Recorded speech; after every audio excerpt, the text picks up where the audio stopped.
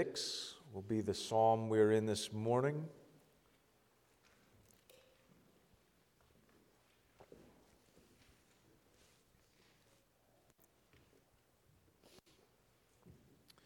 As we continue to make our way through Book 1 of the Psalms, we come to Psalm 36. You'll notice it has a title or superscript at the beginning that says, "To the choir master of David, the servant of the Lord." So this is David writing as it's written, that we have been looking through as well. And he's writing under the inspiration of the Holy Spirit. And he says, beginning in verse 1, "Transgression speaks to the wicked deep in his heart. There is no fear of God before his eyes. For he flatters himself in his own eyes that his iniquity cannot be found out and hated. The words of his mouth are trouble and deceit. He has ceased to act wisely and do good. He plots trouble while on his bed. He sets himself in a way that is not good.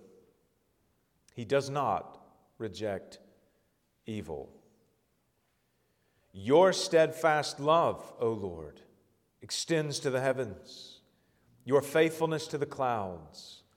Your righteousness is like the mountains of God. Your judgments are like the great deep. Man and beast you save, O Lord. How precious is your steadfast love, O God. The children of mankind take refuge in the shadow of your wings. They feast on the abundance of your house, and you give them drink from the river of your delights. For with you is the fountain of life. In your light do we see light. Oh, continue your steadfast love to those who know you, and your righteousness to the upright of heart. Let not the foot of arrogance come upon me, nor the hand of the wicked drive me away. There the evildoers lie fallen. They are thrust down, unable to rise." Let's go again to the Lord in prayer.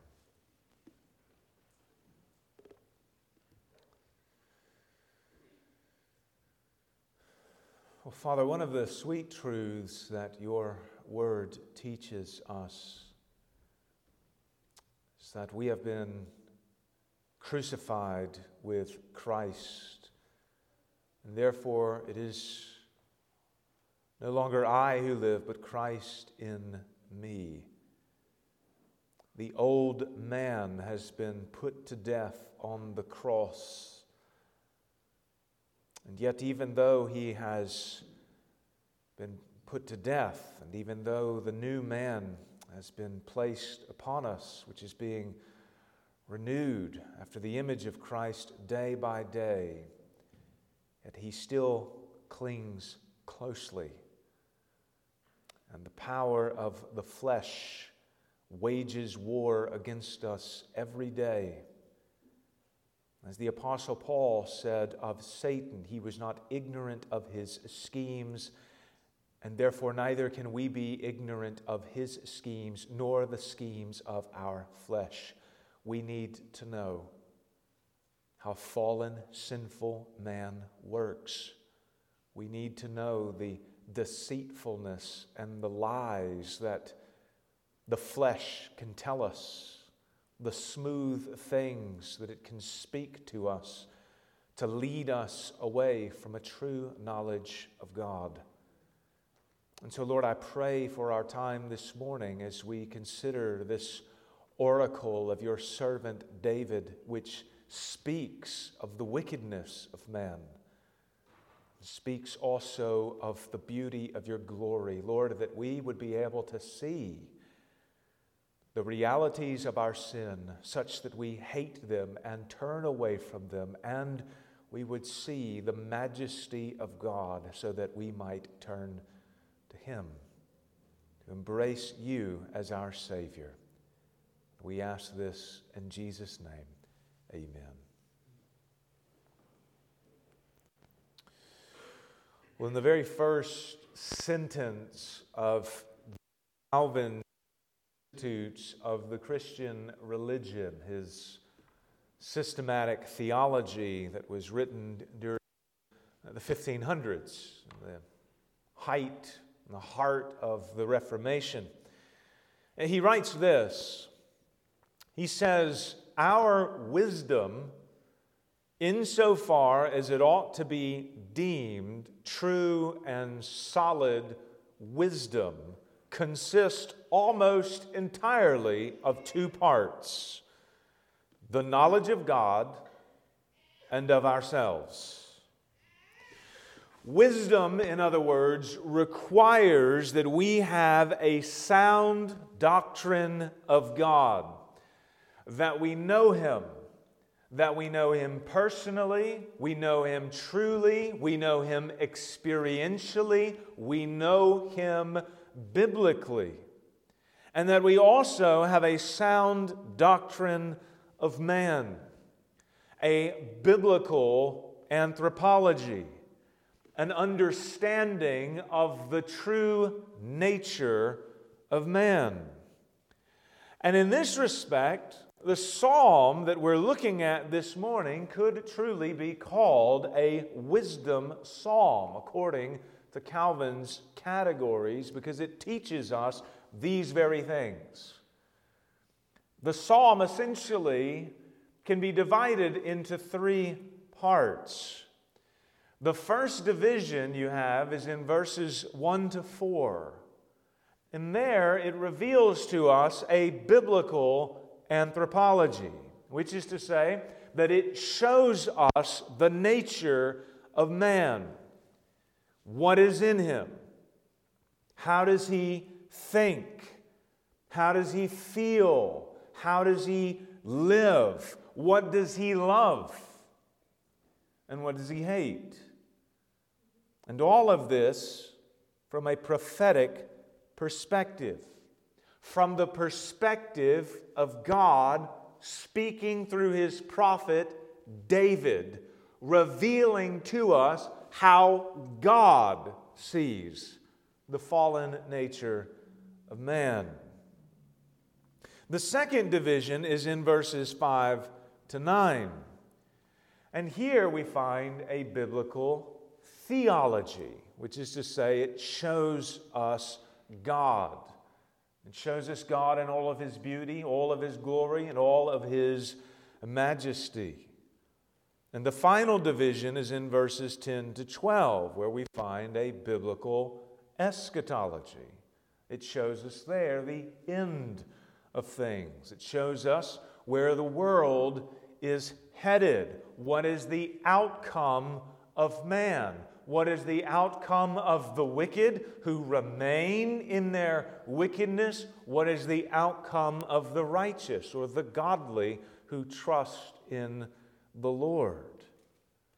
The foundation of all wise living, as Calvin asserted, necessitates that we know these things: who God is, who man is, and where all things are going. So we will consider this together this morning. Now, as we look at the very first division of the psalm regarding a biblical anthropology, we need to note that there is some difficulty in translation here. And probably if you've got an ESV Bible, which is what we read out of, you've probably got a note indicating as much. In verse 1, the ESV begins like this. It says, "Transgression speaks to the wicked deep in his heart." And this is a translation that is following the Old Greek or the Septuagint. But there's also a note that tells us that most all of the Hebrew manuscripts say something a little bit different. They have a different pronoun that's being used. It says not in his heart, but in my heart, which certainly affects the meaning of the verse. The CSB, on the other hand, follows the Hebrew. And it says this, the opening line is, an oracle within my heart concerning the transgression of the wicked person.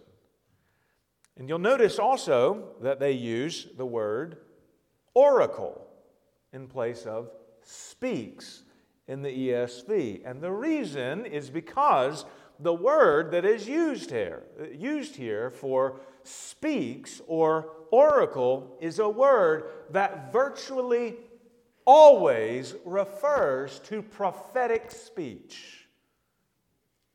This week I looked at every single example of this word throughout the Old Testament. I could only find one example where it may not refer to prophetic speech. Virtually every other occasion it does. So what am I talking about here? Well, when you read through the prophets, for example, the prophets often prophesy against particular nations, and you will often read at the beginning of their message something like the oracle concerning Babylon, the oracle concerning Egypt, or Edom, or Judah, or any other nation. It is an oracle. It is a word that the Lord is declaring prophetically through one of His prophets. This is a word that is not used just for common speech. It is a word that refers to prophetic speech, a word from the Lord. And so I think the CSB actually captures the meaning of this verse best when it essentially translates this as a kind of title, beginning of the psalm. The title of the psalm also refers to David as the servant of the Lord. And as we saw last week, that is often a technical term for a prophet who leads the people of Israel. And David here is speaking specifically as a prophet. And what does he have to say prophetically? What is the oracle that he is about to give? This prophetic declaration from God. What is it about? And he then tells us it is about the transgression of the wicked. The Lord here, through David, is revealing what is in man. He is revealing His judgments concerning man. You do not have to guess. You do not have to speculate about what God's view of fallen, sinful man is like. You do not have to wait until the final judgment to know what God's verdict is. It is being revealed for us right here and right now. And if you were to hypothetically wait to find out until the last judgment comes, at that point, it will be too late. So it is imperative that we hear and heed God's judgments about sinful man now. And what is the first thing that David says here about the wicked? Verse 1 again. He says, "There is no fear of God before His eyes." This here is a summary judgment about man's nature. He does not fear God. He is a fool in the biblical sense of the word, because the beginning of wisdom is the fear of the Lord, and he does not fear the Lord. So he is, in the eyes of God, an utter fool. He does not fear him in any sense of the word. He does not fear him in the sense of terror, which is certainly an appropriate fear to have of him who can cast both body and soul into hell. He does not fear him either in the sense of respect, because he has no desire to love God and honor him.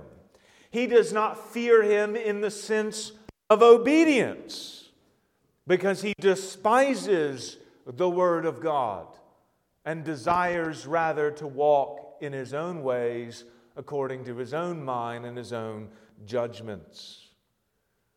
The wicked are bound. They are enslaved to their sin, and they love their slave master far more than they love the one who could and who would save them from that oppressive slave master. In the book of Romans, in chapters 1 to 3, you'll remember that there, before expounding on the glorious truths of the gospel of salvation, before getting into the particulars about how a man can be made righteous before a holy God and how God justifies sinners by faith, before getting into that glorious good news, Paul has to unpack and lay the foundation of why the good news is needed. And he does so throughout those opening chapters by explaining this very truth, the reality of the sinfulness and fallenness of man. He describes the idolatrous hearts in chapter 1 of the Gentiles or the Greeks, and how that produces all manners of immorality.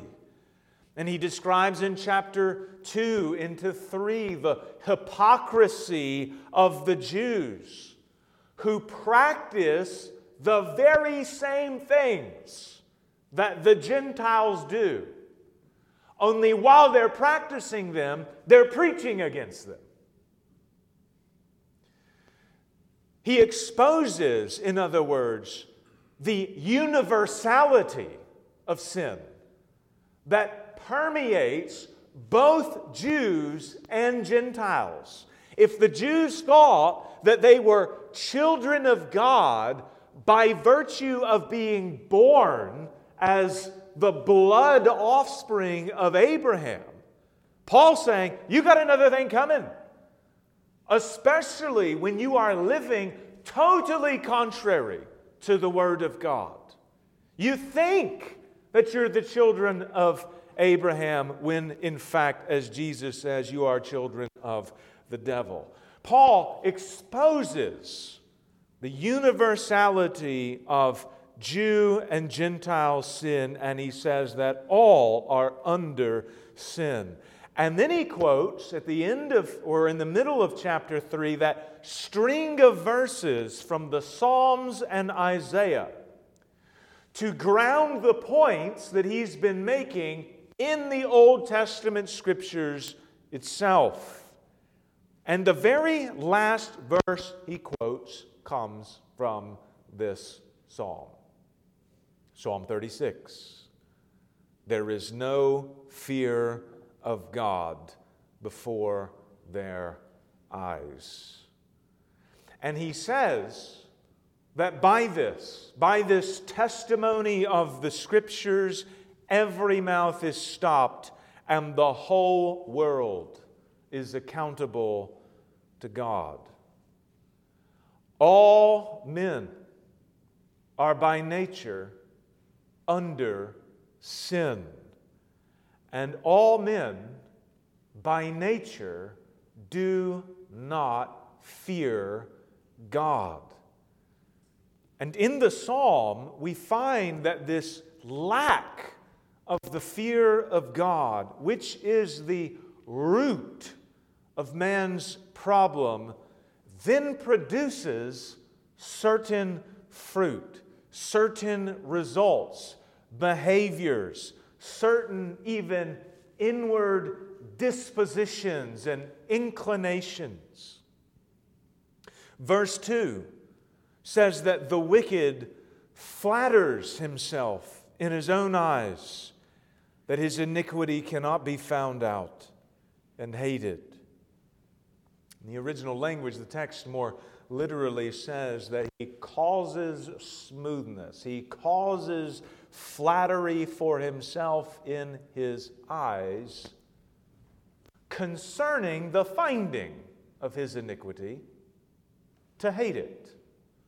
It's somewhat of an awkward statement to the English ear, but the point is this: to find iniquity means that it is seen for what it truly is. It is exposed in all of its heinousness.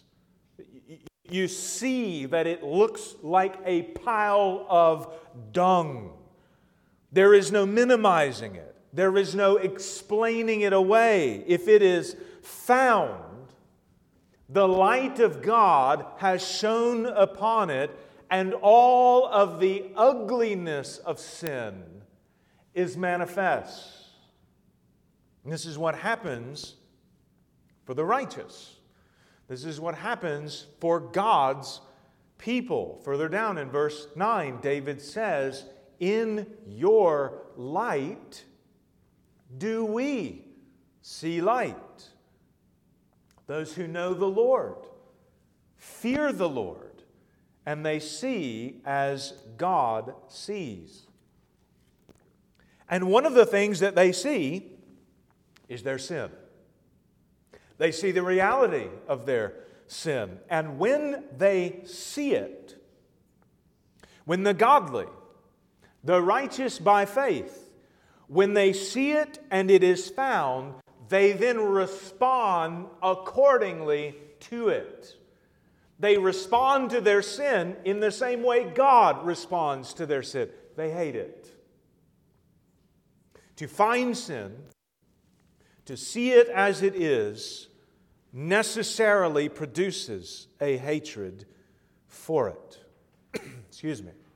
This is what is meant in verse 2, by the finding of iniquity to hate it.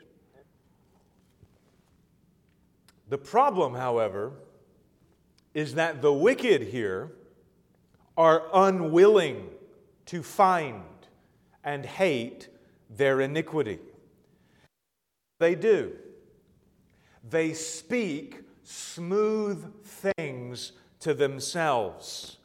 They flatter themselves. They assuage their conscience. Like the adulterous woman in the book of Proverbs, who uses smooth words to seduce the fool. The wicked use smooth words to seduce themselves. They convince themselves that their sin is really not all that sinful. There's other people who have greater sin. Other people who have sinned far greater than I could ever sin. At least I haven't done this or that. They justify themselves before God. They tell themselves, I have a right to whatever this forbidden fruit is. I'm able to have this. I'm justified in having this. God understands. It will be well with me. He'll forgive me. This is who I am. Sinful man always paints himself in the best of lights so that he never sees the sin he loves as something in himself that must be hated. He doesn't want to hate anything in himself.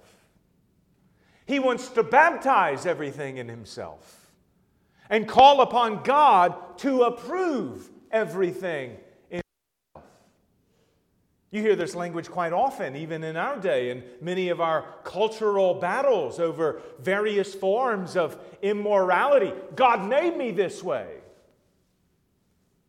If I'm made in His image and I have these desires that are wicked, they must be good because God made me that way.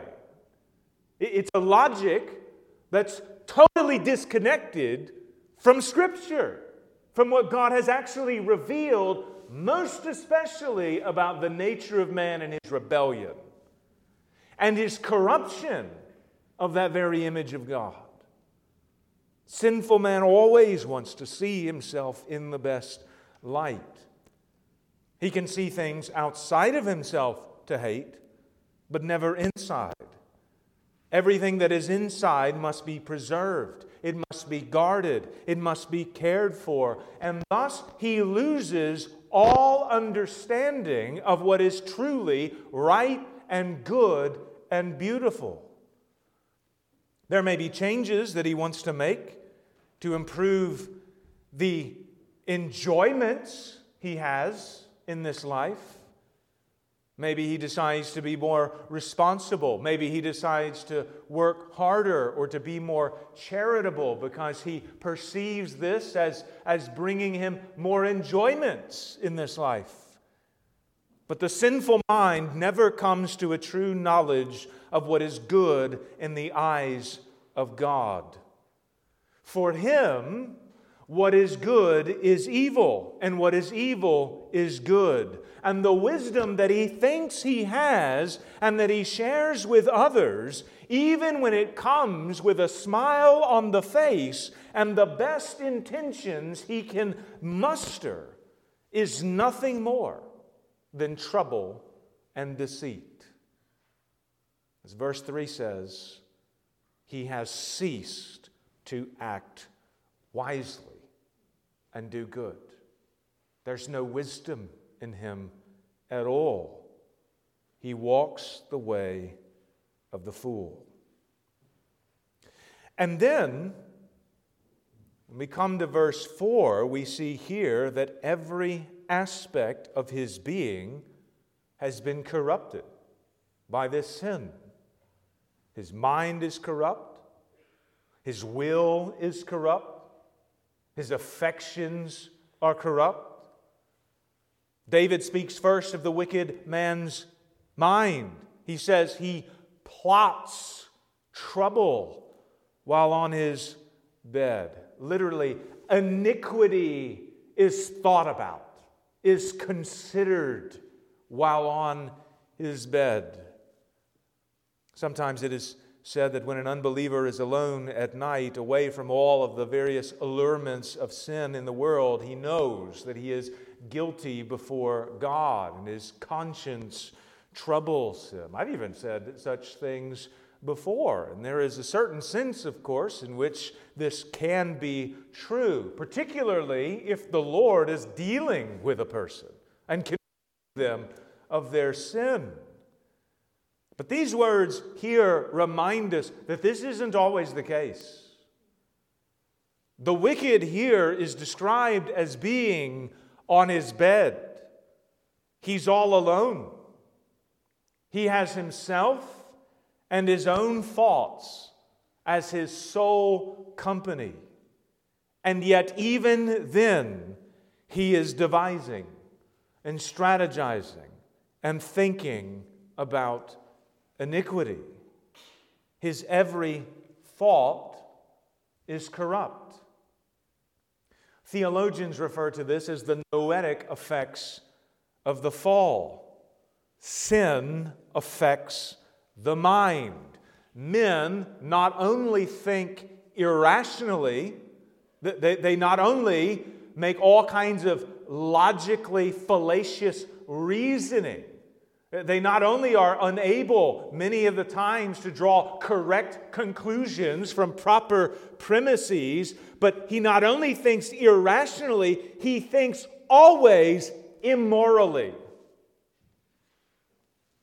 His mind has been darkened by the counsel of sin. David speaks secondly, of the corruption of the will. The wicked, he says, sets himself in a way that is not good.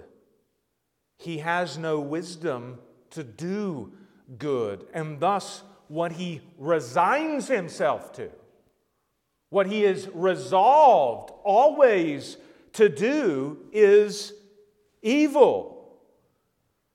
This is one of the truths that I think is often missed when people are debating about the nature of something like the human will and whether men have a free will. I mean, if by free will you mean that man has the capacity in himself to will to either do what is good or evil before God, that it is this neutral part of him that has been untouched and uncorrupted by the fall, untouched by the sovereignty of God, well, then the biblical answer to that question is clear. He does not have a free will. Not in that sense. His will is set. It's fixed towards a particular target, an end, which is evil. It is established, the psalm says, in the way that is not good. His choosing will always be towards rebellion.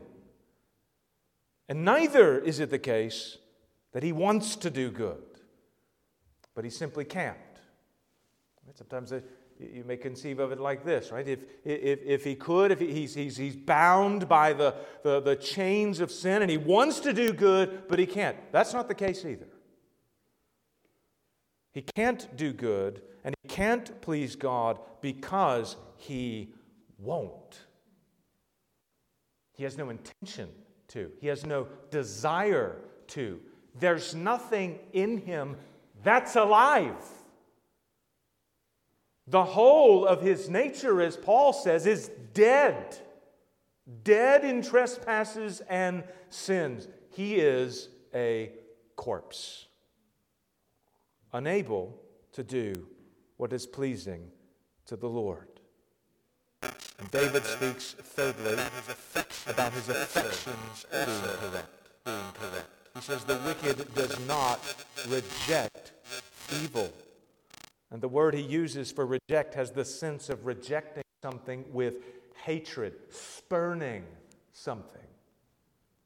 God promises, for example, not to utterly destroy Israel in the future, even when they will break his covenant. And he says in Leviticus 26, verse 44, that when they are in the land of their enemies, when they've come under his judgment and have been sent into exile, he says, I will not spurn them, neither will I abhor them, so as to destroy them utterly and break my covenant with them. This is a rejection that comes with a burning anger. And for the wicked, he does not spurn evil. He has no hatred for it. Why? Because he loves it. He's not going to hate the things that deep within his heart he loves. He won't hate it because he loves the taste of it. His sin is his greatest love, and he would rather have it than God. This is a summary of the biblical anthropology. This is the nature of man apart from Christ. He rises no higher than the devil. And what makes his sin all the more egregious is that, unlike the devil, he's made in the image of God. He has a unique role, if you will, in creation as being one who is supposed to be reflecting the goodness and the character of God. That's something that's uniquely given to man. And he takes that image and he crumples it up and throws it in the trash. This is what is in man. This is what God, by His common grace, must restrain. This is the reality of the evil of man that David describes here prophetically. And when faced with a world like this, with this reality, it could be quite depressing if that's all we have to look at. I mean, just this past week, I saw some things from even a local dog trainer that I know very well. It was dog abuse. I mean, just the heinousness that men can commit. If that's all you saw, that'd be depressing. And a lot of times, that's all people do look at. That's one of the great problems that exists when people are just constantly consuming the news all the time. Right? They profit off of giving you the worst news all the time, reporting on the realities of the depravity of man, though oftentimes being deceived about how truly depraved it is, and depraved they are. You eat that, you drink it, you look at that all the time. If that's where your eyes are constantly fixed, you will be the most miserable of people. But David does not only look at the nature of man for its own sake. He prophesies here about the depths of the depravity of man so that he can then contrast this with the unsearchable heights of the glory and the beauty of God.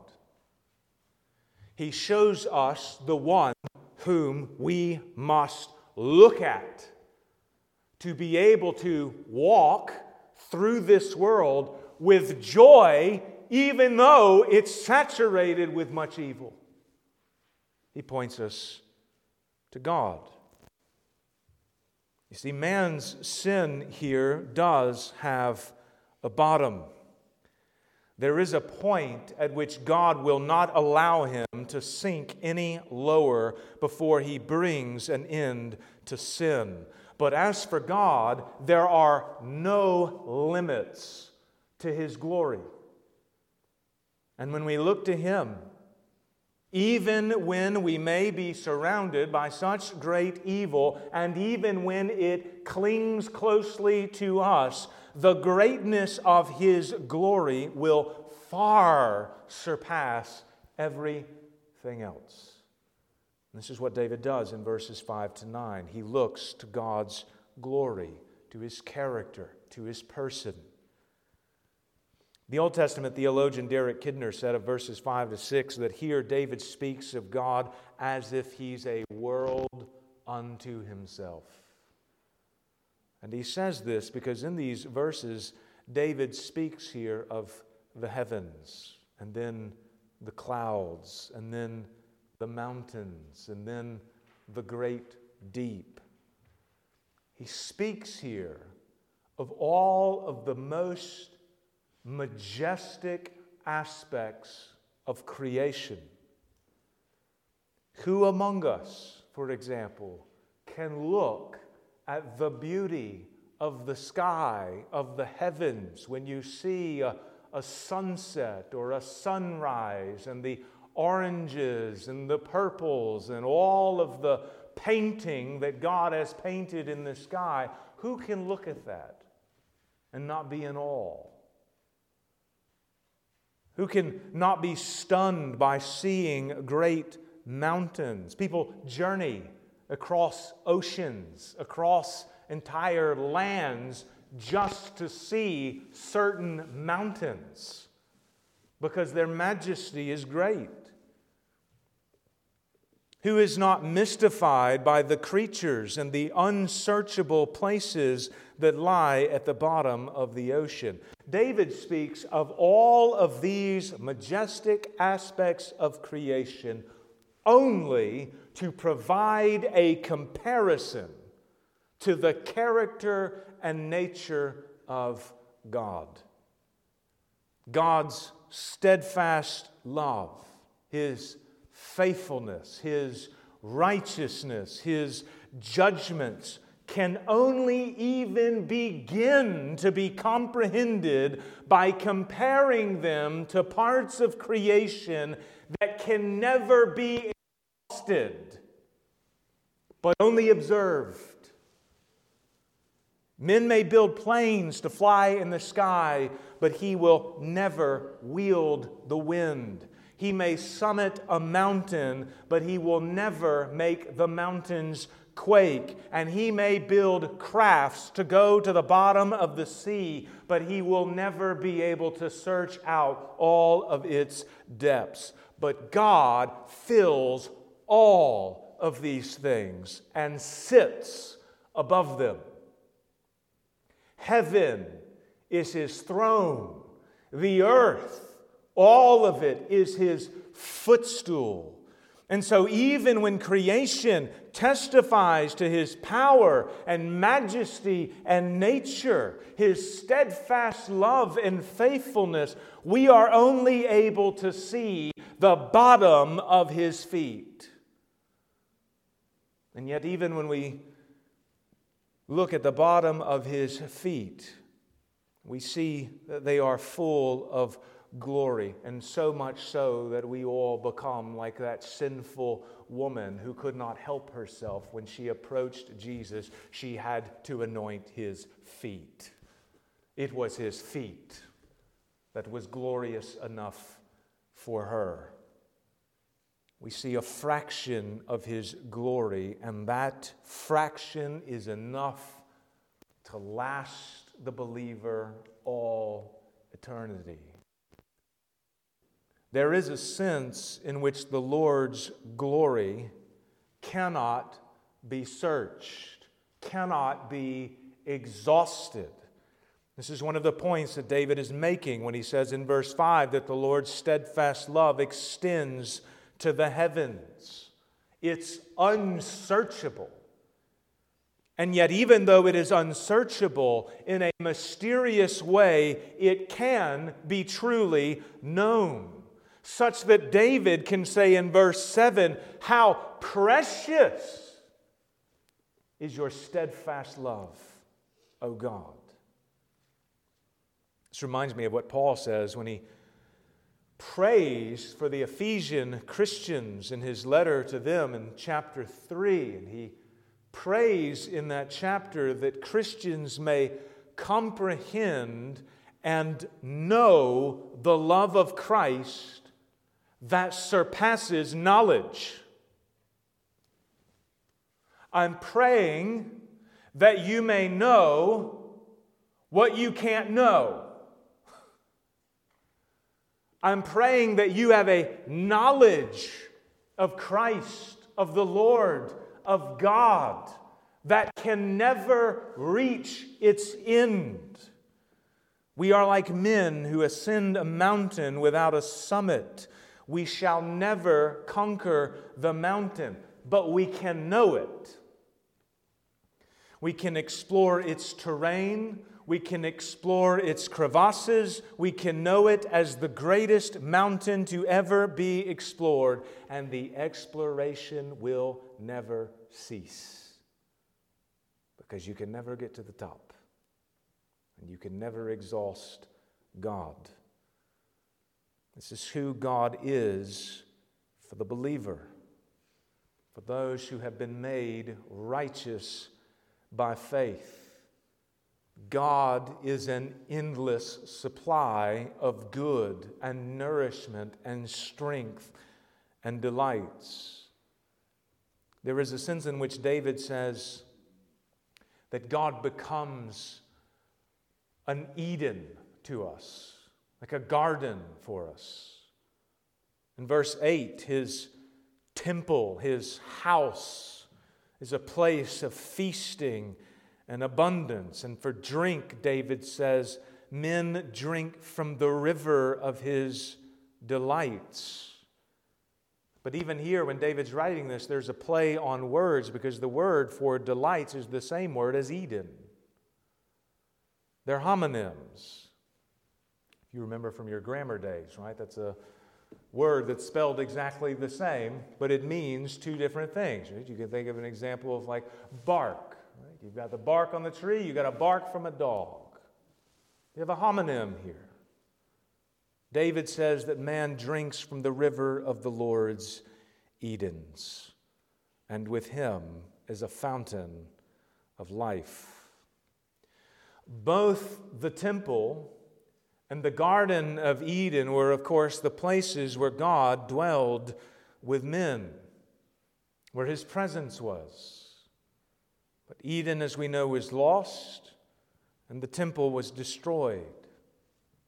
But the glory of the new covenant in the gospel of Christ is that now God has made his people his temple. By faith in Christ, we are sealed by the Spirit of God, and God dwells within us. He is in us, and we are in him. And though this is but a taste of good things to come, even now we are given an endless supply of his steadfast love and of his grace, of his faithfulness and righteousness. God gives to us through Christ what we need most. He gives to us himself. If there is anything that the Christian should day after day and year after year pursue more and use all of his strength, all of his will, and all of his but little faith to pursue, it's knowing Christ, knowing him more. You will never reach the bottom, and you will never get to the top. But that pursuit of knowing Christ by faith will fill you up, as even we saw this morning.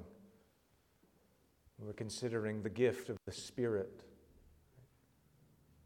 The Lord unites himself to us, and he gives us himself.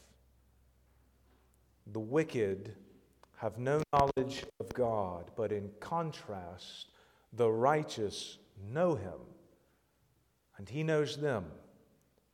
And the righteous want more of him, and more of himself is what he will give to them.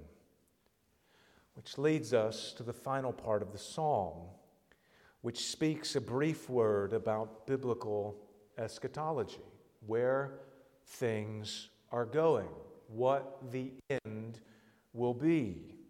And it comes to us in the form of a prayer. In verse 10, David prays for what we just saw, that more of God would be given to those who know him.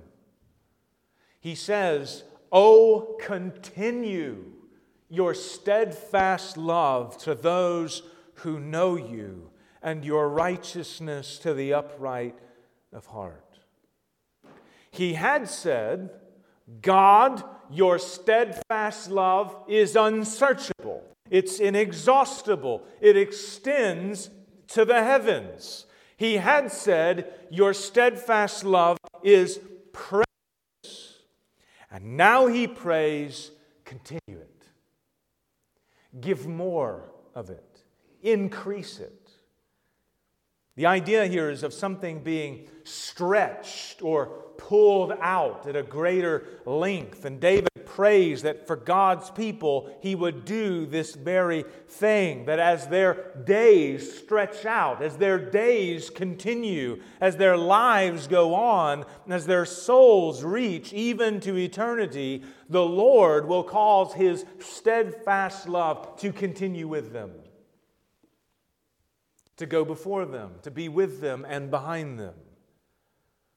And He does this very thing for us. He has given to us His Son and His Spirit and His grace and the forgiveness of sins and the promise of eternal life with Him, which is unchangeable and thus must and does necessarily stretch out and continue. And it will continue even when we take our final breath and see Him face to face. It will follow us into eternity, and it will follow us into the resurrection and the new creation to come. His steadfast love, His covenant faithfulness, His determination to uphold His promises and do good for His people will not cease. But for the wicked, David says, it will not be so. Their end will be judgment. In verse 11, David prays that the Lord would protect from the wicked, would keep him, guard him from the wicked. And then in verse 12, it's as if he's been brought to the very end of history, as if he's been transported to the end of days, and he reports on what he sees. He says at the very end, he says, there, as if he's looking at something. He's pointing to something. There, the evildoers lie fallen. They are thrust down, unable to rise. It's the same language we find in Psalm 1 when David says that the wicked will not stand in the judgment, will not rise in the judgment. They fall at the end. And here it's as if David is there at the judgment and he's seeing what comes on the evildoer. They do not rise, but are thrust down. They flattered themselves while they lived, and they were unwilling to find their sin. But in the judgment, their sin will be found. It will be revealed. It is as Peter puts it in 2 Peter when speaking of the judgment that comes upon the world at the end in the day of the Lord. A judging fire will burn up all things of the old creation, and he says that the earth and the works that are done on it will be found. Using the same word here that is in our psalm.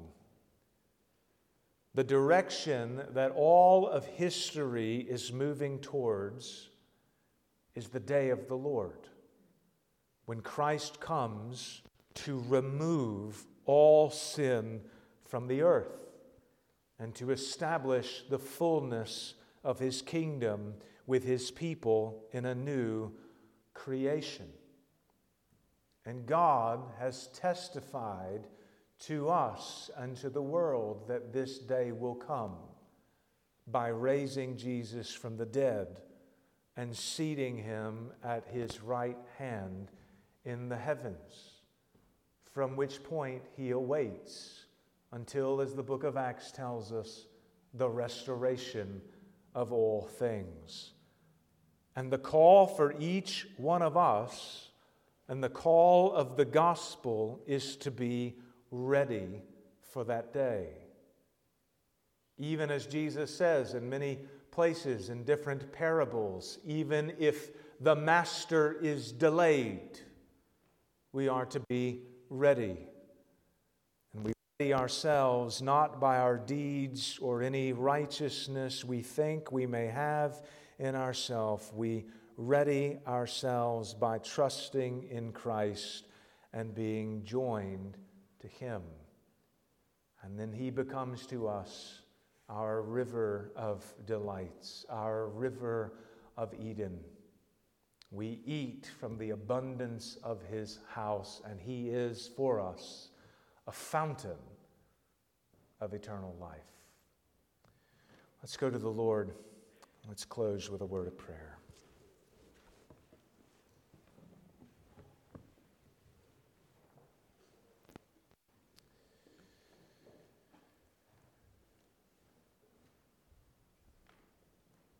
Father, even we who believe in the Lord Jesus